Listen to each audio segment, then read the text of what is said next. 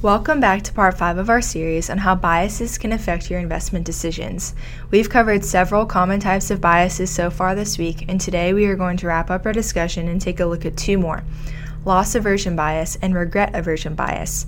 Loss aversion occurs when an investor feels more grief when they experience loss than when they feel pleasure when they experience an equal gain.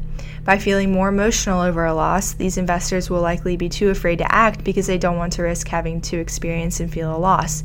This can lead to holding on to losers too long and selling winners too quickly.